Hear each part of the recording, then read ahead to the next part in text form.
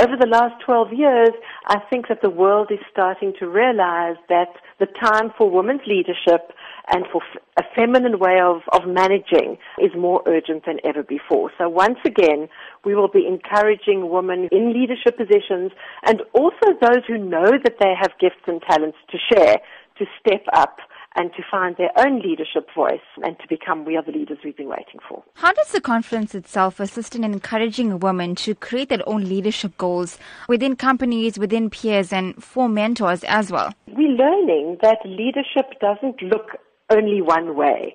You know, there was a time when the models of leadership that we had to look at were all rather male and patriarchal. And now, of course, we know that leaders are teachers, they're mothers, they're artists, they're change agents, and they are CEOs. So we need to find different ways of getting them to step up. And we do that through mentoring, through circles, through workshops, and of course once a year in a conference like this. To what extent are we seeing more women in leadership roles and in managerial positions, specifically in the workplace? So there's definitely an improvement, but if we look at numbers and figures, then they are still quite dismal compared to A, where we know that we need to be, and also B, against some of the research that's emerging from all the top consulting firms, Deloitte, McKinsey, who tell us that diversity and inclusivity at a board level and within organizations is just so important for global competitiveness. So it's surprising that it's taking us so long.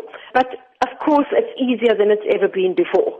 What would you say remain some of the biggest challenges for women in terms of reaching those leadership goals, in terms of reaching leadership positions and becoming CEOs of boardrooms? In Sheryl Sandberg's now famous book, Lean In, she was both celebrated and criticized for her message. And her message was that women sometimes are our own worst enemies, and we need to speak up, lean in, and make sure that we take that seat at the table. And a lot of the advice that she gave us was really practical.